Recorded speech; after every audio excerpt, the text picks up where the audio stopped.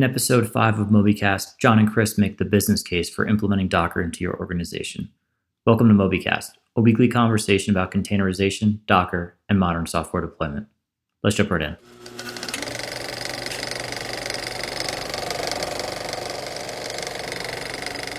Here I am again with Rich and Chris.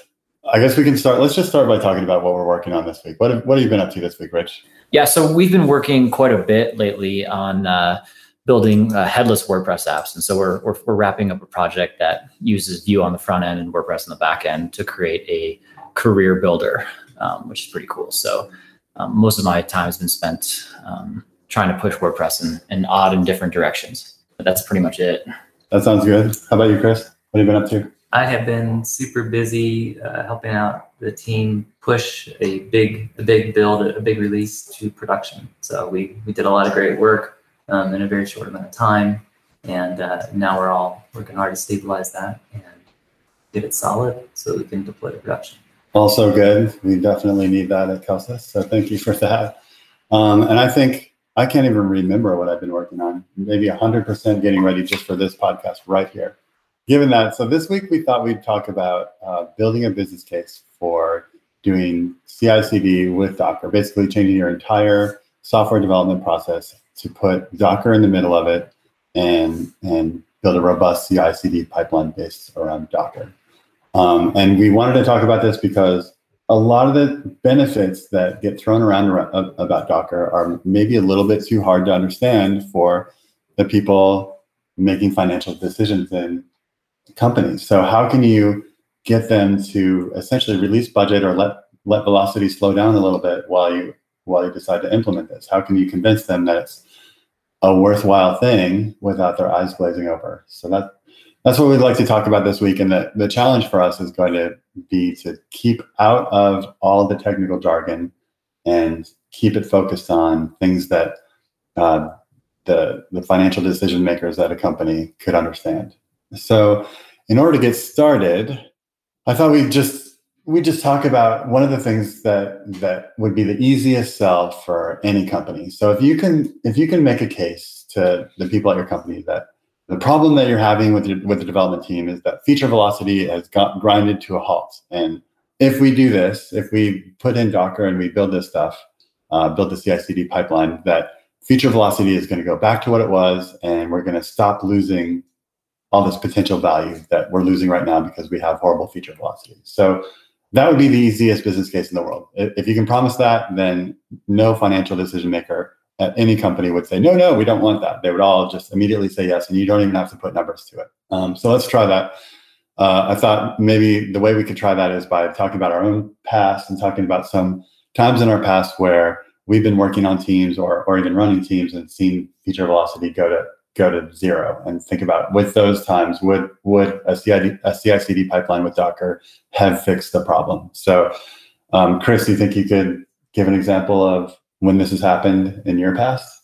Sure, absolutely. So one example that immediately comes to mind is this is definitely a few years back when the CI/CD tool set was definitely not nearly as mature as it is right now. There were some tools out there, but pretty primitive.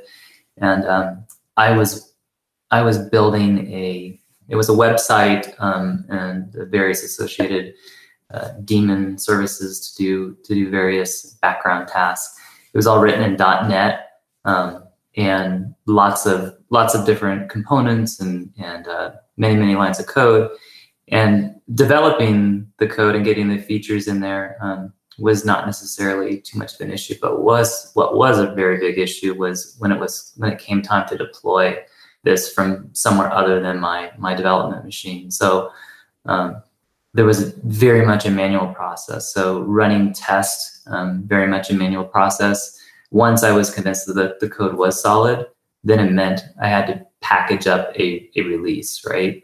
And so that meant compiling source code, building the binary assets, then copying files that were static assets, make sure everything is in the right locations, build up a zip file, then do things like FTP to the servers where the deploy is happening, stopping services, unzipping file. It was literally just, pack your lunch. This is going to be an all-day affair, and also quite risky. So doing the releases was always one of those things where it's like, I know this is going to take a while, and sometimes you end up in a position where you just don't have the time to do it. So these releases get pushed out.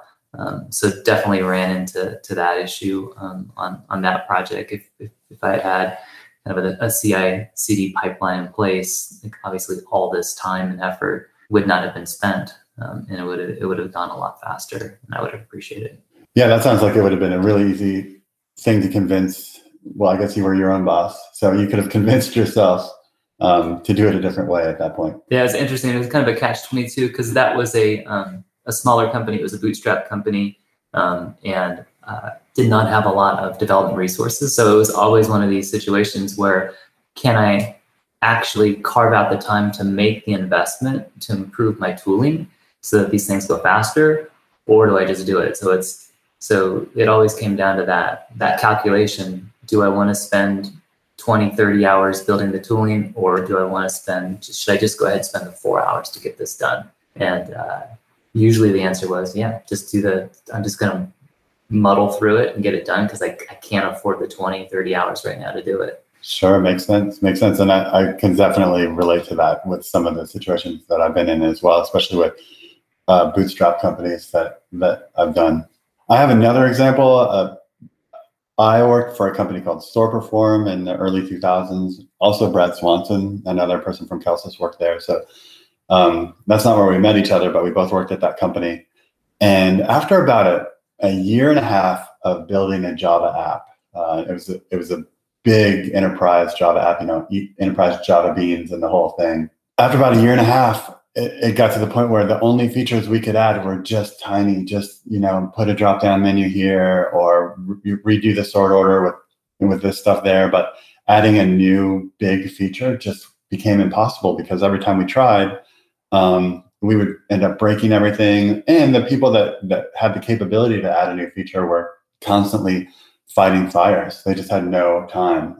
The thing was deployed at major retailers, each in their own in-house clusters. So each cluster would be 5 or 6 machines, and then a database and a SAN. And this would be at Lowe's and Best Buy and Sears. And so all the developers were constantly just trying to keep the thing alive. And then when they did try to add new features, they would, the whole thing would break.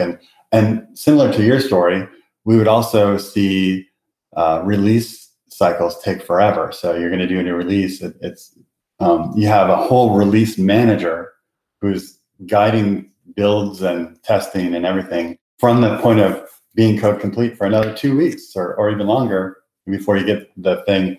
The technical term, I guess, would be hardened and ready for customers. I'm not sure with that company whether a CI/CD pipeline would have helped Dockerize. I think it might have. So a couple of things that I think would have been useful are, one, that we did have unit tests. We did have some test coverage. It was not in a continuous integration server. So I think we lived a lot of our lives with broken tests and just kind of put up with it. And that definitely would account for some of those bugs that would come out of nowhere, regression bugs and bugs making it out into production that made our customers unhappy. And then thus the firefighting and the developers being overly busy. And then the other thing I think that Docker kind of forces people into it, not necessarily, but just the fact that it's a componentized way of deploying, is that if we were doing it with Docker, Docker wasn't available, but if we were, we probably would have tried to structure our services, our APIs in more modularly so that a whole big application didn't need to get replicated across all the machines in a cluster, and then only smaller parts of it needed replication. And I think more modularity would have created a situation where there was less opportunity for changes in one end of the system breaking another end of the system. So that could have also helped us. But I don't know. I think there were other problems at that company that were slowing down the feature velocity, and I would have been a little uncomfortable, honestly, making the argument to the CEO there that doing this was going to just solve the problem completely. And that's a good point too, because if there's various reasons why projects stall. And the pattern that you just described is so typical, right? Basically, a team gets going, they have great velocity, they add lots of features, it grows and grows and grows. But over time, whether it's a year or two, it becomes this big monolith, and it's essentially a big ball of mud, and it reaches a point where it's now everything is so tightly coupled that making changes to it is very risky, it's very scary, and you get that feature velocity going away. If that's the kind of problem you have, or sometimes there's some process or culture issues going on as well, to have this decreased velocity. If you say, I'm going to fix this by turning on CI/CD, well, that's just adding fuel to the fire, right? You're just now going to go faster with your problems, right? And it's going to make things worse because you're going to feel so bad because it's going to give you so much more insight into all the stuff that's broken. Your deploys are going to fail much more quickly, and you're going to be so in a reactive mode, right? So in that case, definitely probably not a great idea to throw CI/CD to that particular, if you have that particular issue. Yeah, and just for people listening, I think we did sort of solve that issue in the end, and we did it with something I think that we called the strangle pattern, which is basically we took that big ball of mud and said, let's just move it over here. Let's not touch it. It seems to be working. Let's build other systems when we want to build other features. And that was the way out of that feature velocity nightmare. Yeah, absolutely. Definitely a typical pattern of how do you move from a monolith to modular services and microservices type approach. Yep. So I don't know. I have one other story that I think I could tell that's kind of interesting, but did you have any others? Yeah, I think the various, for me, a lot of the experience has been when feature velocity is an issue, or it comes down to just like, what are the manual steps that you're doing that really could be automated by your tool set. So, but when we were talking earlier, sorry to interrupt, when we were talking earlier, you were talking about having too many priorities and kind of getting lost, like trying to do too many things at once. And I thought maybe you had a specific company that you worked at or a team you worked with where that was the problem. Yeah, sure. One of the recent projects in the past, it was a company we were building software in the healthcare wellness space, and a startup company trying to establish itself in a new market. So very much had a need to go fast.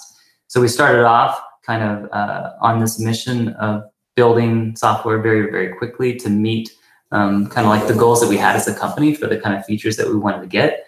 And there's various people in the company that was their job, right? To come up with what the roadmap should be, what features we need to have, and then basically really push for those things to happen quickly. So that's what happened. So the engineering team builds the code.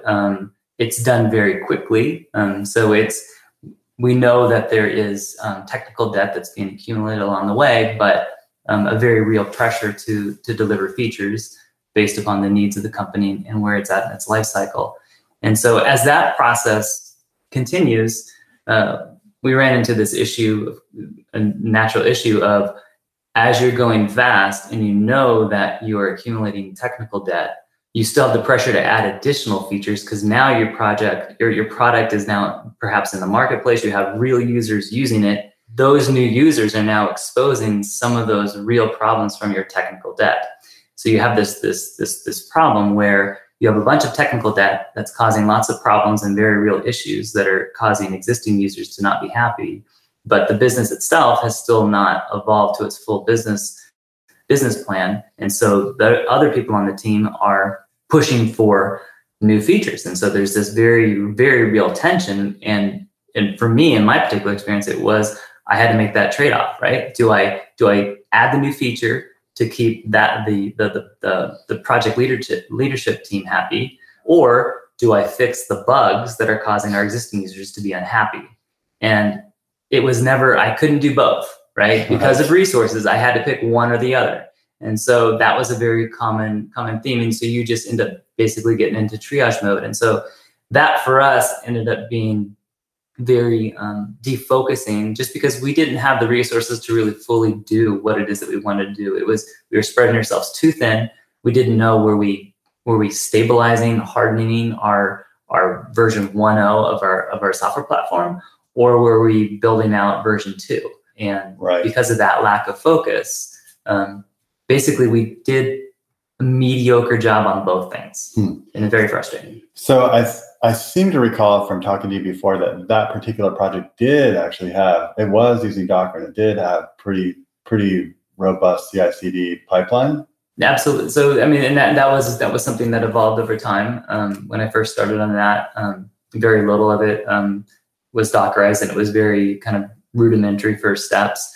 Over a year, 18 months, we had a very robust, very mature CI/CD pipeline, fully automated, and we had continuous deployment. We had support for actually multiple environments that could be built out automatically by automation software. So we basically had infrastructure as code where we could very advanced technical capabilities. Sure. However, that doesn't solve the problem of our fundamental problem of lack of focus. So we could go fast, but because we were spread so thin on what new work we wanted to do, we weren't creating enough new work to really take advantage of this great pipeline that we had. Right.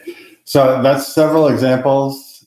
And one of them, it was a no-brainer. Put in a CI/CD pipeline in Docker and save yourself a bunch of manual work.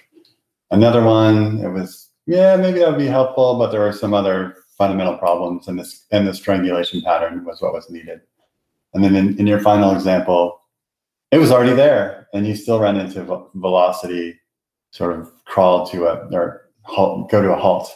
So obviously, as a business case, this is not a panacea. This doesn't fix everything. How about for new projects? Is there ever going to be the case that you're going to consider not going ahead and putting these things into place for a brand new project when someone comes to you with the idea?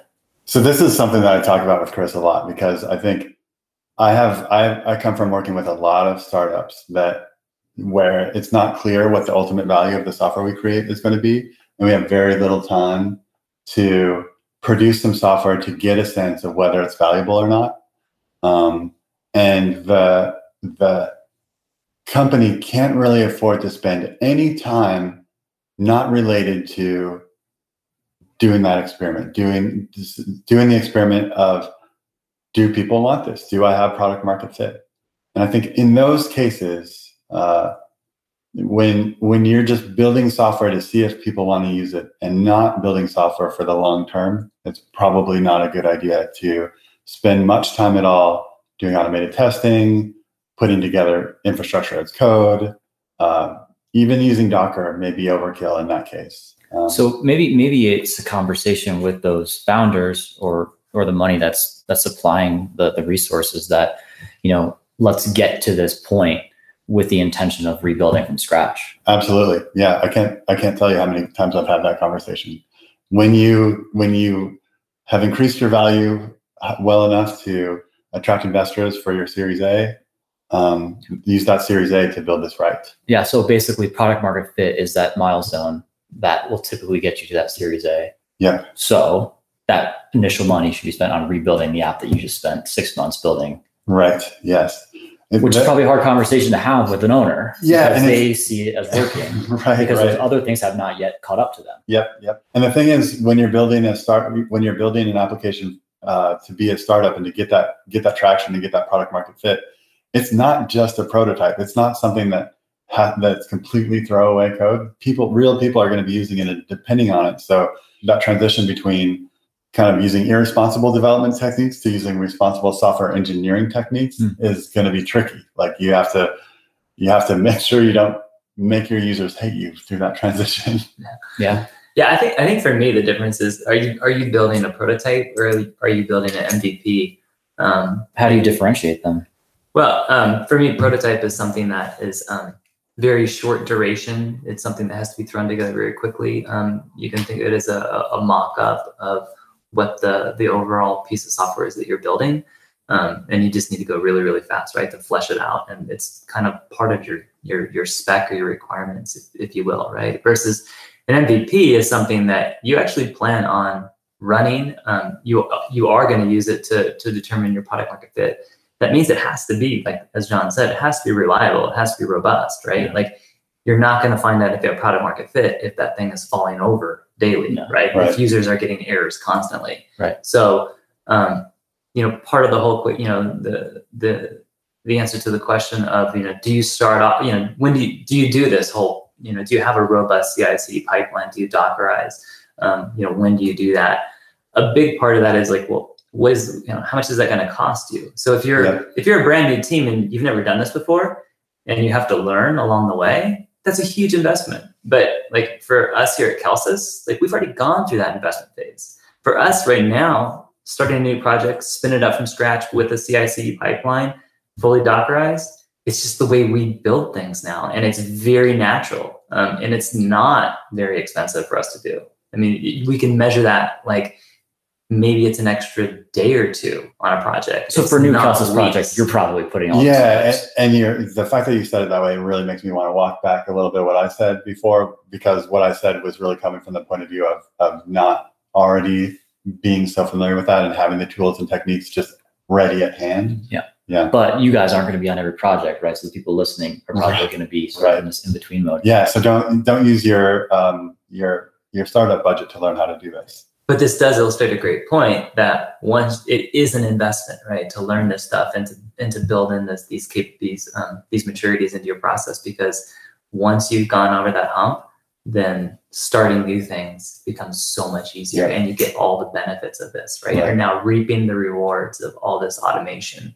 Your tool set, the tool's working for you instead of you working for them. If you're in between startups because your last startup didn't work out, use that time in between startups to learn this. Yeah, absolutely. And I wonder if there's a way for there to be some sort of like, calculation that you can do side by side, right? Here's how quickly you're going to get to market with your prototype.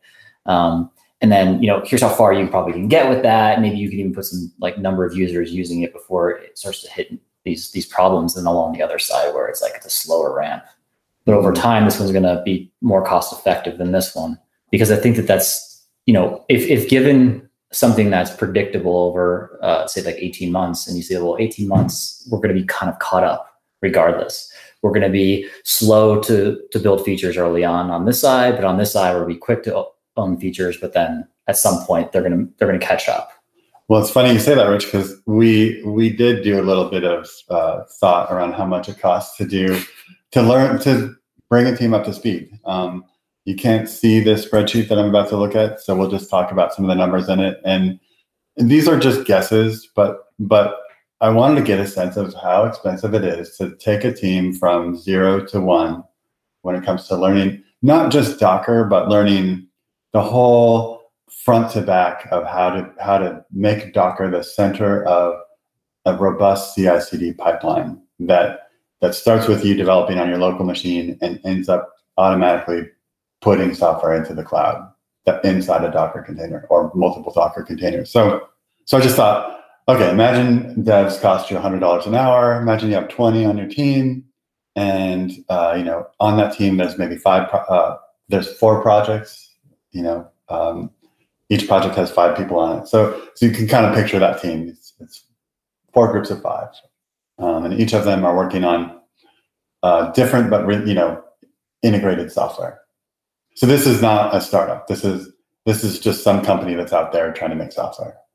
And maybe they're currently kind of stuck in some 2006 to 2008 kind of development practices where they're using a platform as a service, and they're writing in Python or Rails, and they're just pushing to their platform as a service with Git, and it seems to be working okay. Maybe they have some tests, but they're not getting picked up by Circle CI.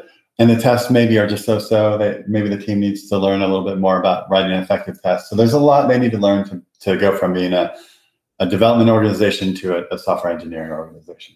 So first of all, maybe each of the people on the team, maybe they need about $1,500 just of plain old training. They just need to go through some training or to buy some online courses or books or whatever. Each of the people need that.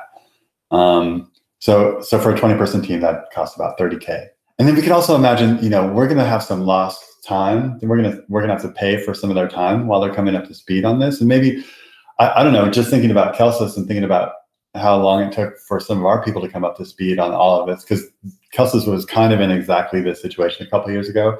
I would say each one of them needed around 200 hours of work to get this all figured out and to get it into their muscle memory. And there, we're still adding to it, so there's still new things that we're learning, but just the basic CI/CD setup with Docker, a couple hundred hours. So that starts to really add up, because when you're at a couple hundred hours at $100 an hour, that's $20,000 a person. So then you're talking about $21,500 a person, and for 20 people, that's almost $500,000. That's $430,000 just to do this. So maybe not what you want to take to your CFO. We want to do this, and it's going to cost $430,000.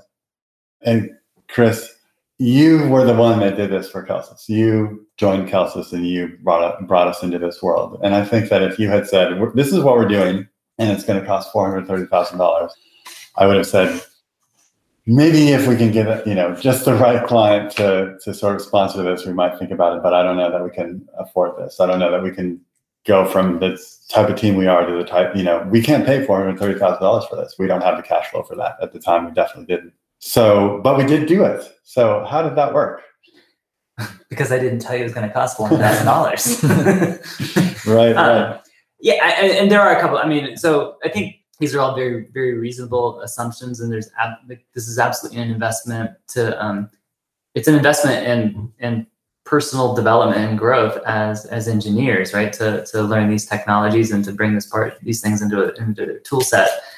And learning costs money. It's not for free. It's going to take some time to do it. So it is an investment. It is. I think if I did come to you and say and focus on hey, this is going to be a $430,000 investment, that would have been a pretty difficult conversation to have. I can also kind of flip it around too and say, John, do you think in retrospect this cost $430,000? Yeah, and I think it did actually. So I want to just talk openly about our biggest client and our best partner. They're a company called KBS. They're all over our website. And they're a clean services company. We've been building software for them for about 3 years. I would say that in terms of our billing to them, there may have been a point at which the leader there sort of felt like he got for about $600,000 worth of spend, he got about $200,000 worth of features in terms of what he was used to getting in terms of features. And that sounds awful when I say that. That sounds just like the worst thing in the world. But all of a sudden, now we're in a position where, I can't say that the name of the client that they have as a service company, but it's a very well-known company that we're very excited to be building software for. And we would not be in the position to be able to deliver software to this big company, this big well-known company, if it weren't for the fact that we've put in this investment and we can sort of meet the litmus test of, are you software engineers and do you build stable, big, scalable, real software? And I think maybe Chris, you can give an example of what the client was used to with a little project we did for them and what that was really worth versus what they're getting now. Yeah, I think there's been a lot of evolution since that relationship started over the 2 or 3 years that we've been working with them. I think in addition to Kelsys doing some growth, they've also grown and matured in their capabilities. So 3 years ago, they were looking at technology in a much different way. They were looking at it as very business-driven, very just-in-time development. Like, what is this week? What is the current business problem, or what's the feature that we want? And we just need to spin it up really quickly. And time is more important than anything else. Not really the sense of we're engineering software, right? We're building software for the long term that's going to be robust, that's going to be maintainable, that's going to be code that's modular, so that we're not duplicating ourselves. And so they have matured in kind of their where they're at and where their head is around, like how they're viewing software development and their technology capabilities. So early on in the relationship, it was very much more of a pattern of, hey, we need to get something out quickly. Doesn't really matter so much about how it's engineered, just it needs to happen quickly. And that works as long as you don't have very high demands, or you don't have too much usage, or it's just not mission critical to the business, right? If it's right. So to kind of bring that down to earth a little bit, we built an application for them that was a prototype. We did it in 2 weeks, and it was one of their first ever customer-facing applications. It's one that they didn't use internally, one that they wanted to show to their own customers, and it was just a hit. It was just great that the fact that we built that thing so fast, and the customer actually used it, and is still, I think, still using it today. But what about that app? Like, why is it working, and why don't we just do everything like that? Mm-hmm. And so that particular app, one of the reasons why it was built so quickly is because we had actually been working on a bigger app that was a bit more general purpose, and it was being designed to be more mission critical. Our customer had one of their customers that needed this kind of similar functionality, and so the idea was, can we just duplicate that functionality for this other customer? So one of the reasons why that happened so fast in the 2-week time was it was literally a copy paste of a bunch of code that already existed, right? And then it was just hacked into it or modified to whatever slight differences it needed for the individual customer that was going to be deployed for. And so that worked pretty well, right? It was a single customer, so it wasn't multi-tenant. There's no extensibility to it. It did the one thing and did it well. But one thing we have struggled over time now is how do you actually improve upon this? How do you add to it? Especially when we're still putting so much effort into the mainline system from which that was cleaved. So we have this problem where we can't really update that application all that well without just duplicating all of our efforts, and that's become kind of a very much of a sore thumb that we know that. So it's now coming back to cause problems. So we now have a roadmap to basically bring that back into the fold proper now that we have much more of a platform in place. Right. So and this is something that just happens all the time where you deliver a prototype that has a lot of value and you deliver it very quickly, and then the customer points at that thing 8 months or a year later and says, why are you able to do that so fast and everything else takes so long? And you just said the answer, right? But it's hard to also say, but yeah, look, we can't do anything with this thing anymore. We can't add more features to it. We began the hour talking about all of these applications that we worked on that have ground to a halt feature velocity wise. That thing we worked on for 2 weeks, and immediately after the end of that 2 weeks, it was already stuck in the mud. There was nothing more we could do with it because of the way we built it. Yep. Yeah. Indeed. So basically, I guess looking at KBS and looking at our relationship with them and sort of learning this with them, bringing this style of development to them has been a huge win for them because now they are able to attract a caliber of customer that they were never able to attract before. So that's just, it's very easy to make a business case for that being worth it. For a company that's absolutely not a technology company to now be respected as a technology company has been huge for them. And I think that doing this kind of development and having this kind of capability leads to those types of outcomes. So if you are in it for the long haul, if you're doing something where it's more than a year's worth of, where the software is supposed to live for more than a year, absolutely worth the investment. So I actually want to talk a little bit. We also tried to figure out, on the benefit side, can we actually put numbers to any of the benefits? And are those numbers big enough that you could just take this to your CFO and say, we're going to do this, and here's what it costs, and here's the benefit? And honestly, I think this is a little difficult. And I think that's why we have sort of stumbled around a little bit talking about the business benefits of Docker, because it's hard to put numbers to them. But I did get one out of all the ones we talked about dealing with broken builds or works on my machine type stuff. We've talked about setting up new developers. We've talked about how Docker saves money on infrastructure, because you can have multiple applications across one set of infrastructure now. Of all of those things, the one that is maybe the easiest to quantify and comes out with the biggest numbers is actually the broken build, or it works on my machine, loss of team time. Because in a company or in a team where they're hurting and they have a lot of broken builds, they just like whenever your team is not working on new stuff, you are just churning out money for nothing. So if imagine you have those 4 teams that we talked about earlier, and each of those teams loses 4 hours every time a build is broken, which is all of the people lose 4 hours. It's very, very easy to have happen. And then imagine that each month, each of those teams has 3 builds break. The total cost of those, assuming $100 an hour per developer, is right around $300,000.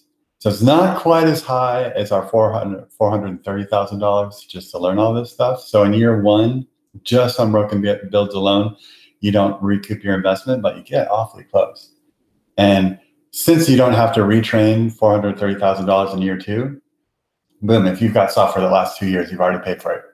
So maybe not the best business case for your CFO, but it absolutely is a business case. Absolutely, you can, with confidence, if you're dealing with broken builds, say, Docker is going to fix this, Docker is going to save money, CI/CD pipeline is the way to go. I wish I could do better. I wish I could say, look at this 2 million in savings that you're going to get. But this is not bad. 2-year return on investment is not bad. I think I might have a narrative that is a little bit meta, but Sure. I think it plays. And it's that in tech, just like in life, right? Some of the best investments are preventative. Mm-hmm. And it's very, very hard to put a finger on any one of those granular benefits. Right. Like in order to be healthy, you have to do a lot of work. And if someone says, how do you feel 3 years after becoming vegan or paleo or whatever, or starting the gym? You just say, my life just feels better. Like I know it's better, but I can't tell you why. Right. Yeah. But like the end result is maybe a longer life. Yep. Right. And so those things are very hard to say, but I think that you can rationalize that with this too, is like doing these things is preventative, and it'll be hard to say that you prevented a problem because the problem never actually happened. Right. Yep. But through experience, these problems always happen, and Yep. you're having less of them than our other clients and stuff like that. Yeah. And it's hard to prove a negative. And these things are vitamins and exercise. Yes, that's Well, exactly and right. we've become blinded to what we're used to, right? Yeah. So using your example of like exercising or going vegan or whatnot, right? If you're not doing that, then there's very real repercussions, right? Maybe it's harder for you to get up the stairs. Maybe you're more tired. You're more lethargic. Maybe you don't sleep as well. But these are all things that you're just living with, right? Yeah, and that's the and thing, you can't. You're living with not measuring the cost of that Because it's just life. You're just used to this. That's just the way it is. And so I think it's the same thing with development, right? Like broken builds. That's just part of life. That's the way it goes, right? You become immune to it. You're blinded to it, and so It's factored in to your Right. daily routine. Another thing we looked at was just, what is that infrastructure savings? I think you'd have to have a pretty big company with pretty huge installation to really wow your CFO with infrastructure savings. Just sort of off the cuff, I thought, well, what if each of your 4 applications costs $1,000 a month if you do it each with its own complete set of environments, each with its own staging and production, with its own EC2 instances in AWS? Imagine you could have 60% reuse of those machines. So, you could put 1 and a third basically application onto each of the EC2 instances that you have. So 60% savings would take an annual cost of $48,000 down to about $28,000, which is awesome. Save the money, use it. But again, it's like these incremental costs, these incremental savings, and they start to add up. Another one, new development setup. So imagine it takes a developer about 20 hours with the old style of doing things to get up to speed. It's like, hey, welcome to the team. Yeah, I think there's a README somewhere. I don't know if we've updated it in a while, but go on there and check it out and try to get your development up to speed or your machine ready for development. And Steve over there is the last one that did it. So if you're running into trouble, talk to Steve. And inevitably you run into trouble. And of course, the first thing you run into is installing the database on your machine, because that never works. And so then, 20 hours later, you're ready to develop. If you add 4 developers a year on a team of about 20, that sounds about right. Then that's around $8,000 that you lose to development setup costs. So again, another small but fixable loss of money. Yeah, and the one thing that's not factored into that is just the time it takes to prepare all the documentation necessary in order for someone to do that, right? To set that up. Yeah, sure. So, I mean, there's many hours there. Like, not that many though. Remember, because you did it once and nobody ever updated the document.